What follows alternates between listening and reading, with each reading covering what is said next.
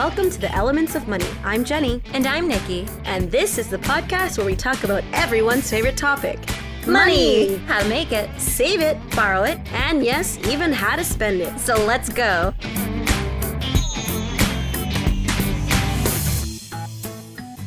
When you ask any professional financial expert for their advice, the first word out of their mouth usually is budget.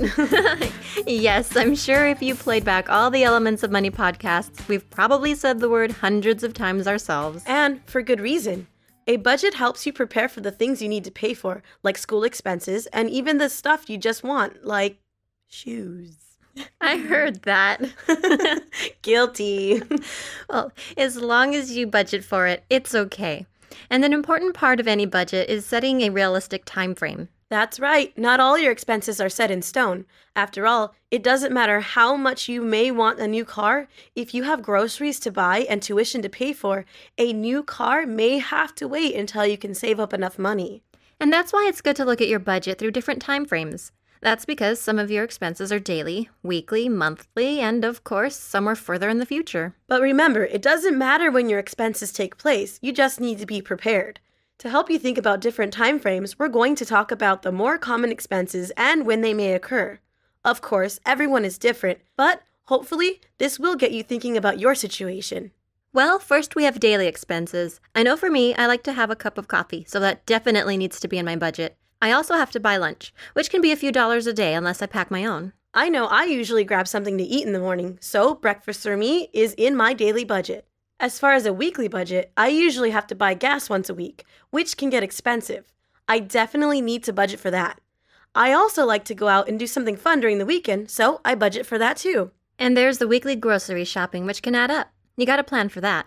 When it comes to monthly expenses, this is where most of your money will be spent. For instance, many people have to pay monthly rent or make a mortgage payment if they're buying a house. Most bills like cell phone, utilities, gym membership, Netflix, and loan payments are monthly, so you need to be careful and prepare accordingly. You don't want to miss a loan payment or be late on rent. If you have a checking account, you'll notice that most of the activity happens monthly. Once you've included your daily, weekly, and monthly expenses in your budget, the time frames of your other expenses can vary. If you have car insurance, your payments may be due every 3 months or once a year. It all depends. Just make sure to double and triple check so you don't miss a payment. You can also budget for birthday presents and gifts you may buy once a year. I know it may all sound a little overwhelming, but if you start from the beginning, your daily expenses, and work your way out, it's way more manageable. You'll also get a better sense of how long it will take you to save up for larger purchases like a computer or even a car. You may not be able to afford everything you want, but with a budget, you have a roadmap to make it happen. It all comes down to being prepared and knowing what lies ahead. We hope we got you thinking a little differently about your daily, weekly, and monthly expenses, and how it can affect how much money you have in your wallet. It's a lot to think about, but it's an important part of budgeting your life, today and tomorrow. And with that thought, it's time to wrap up.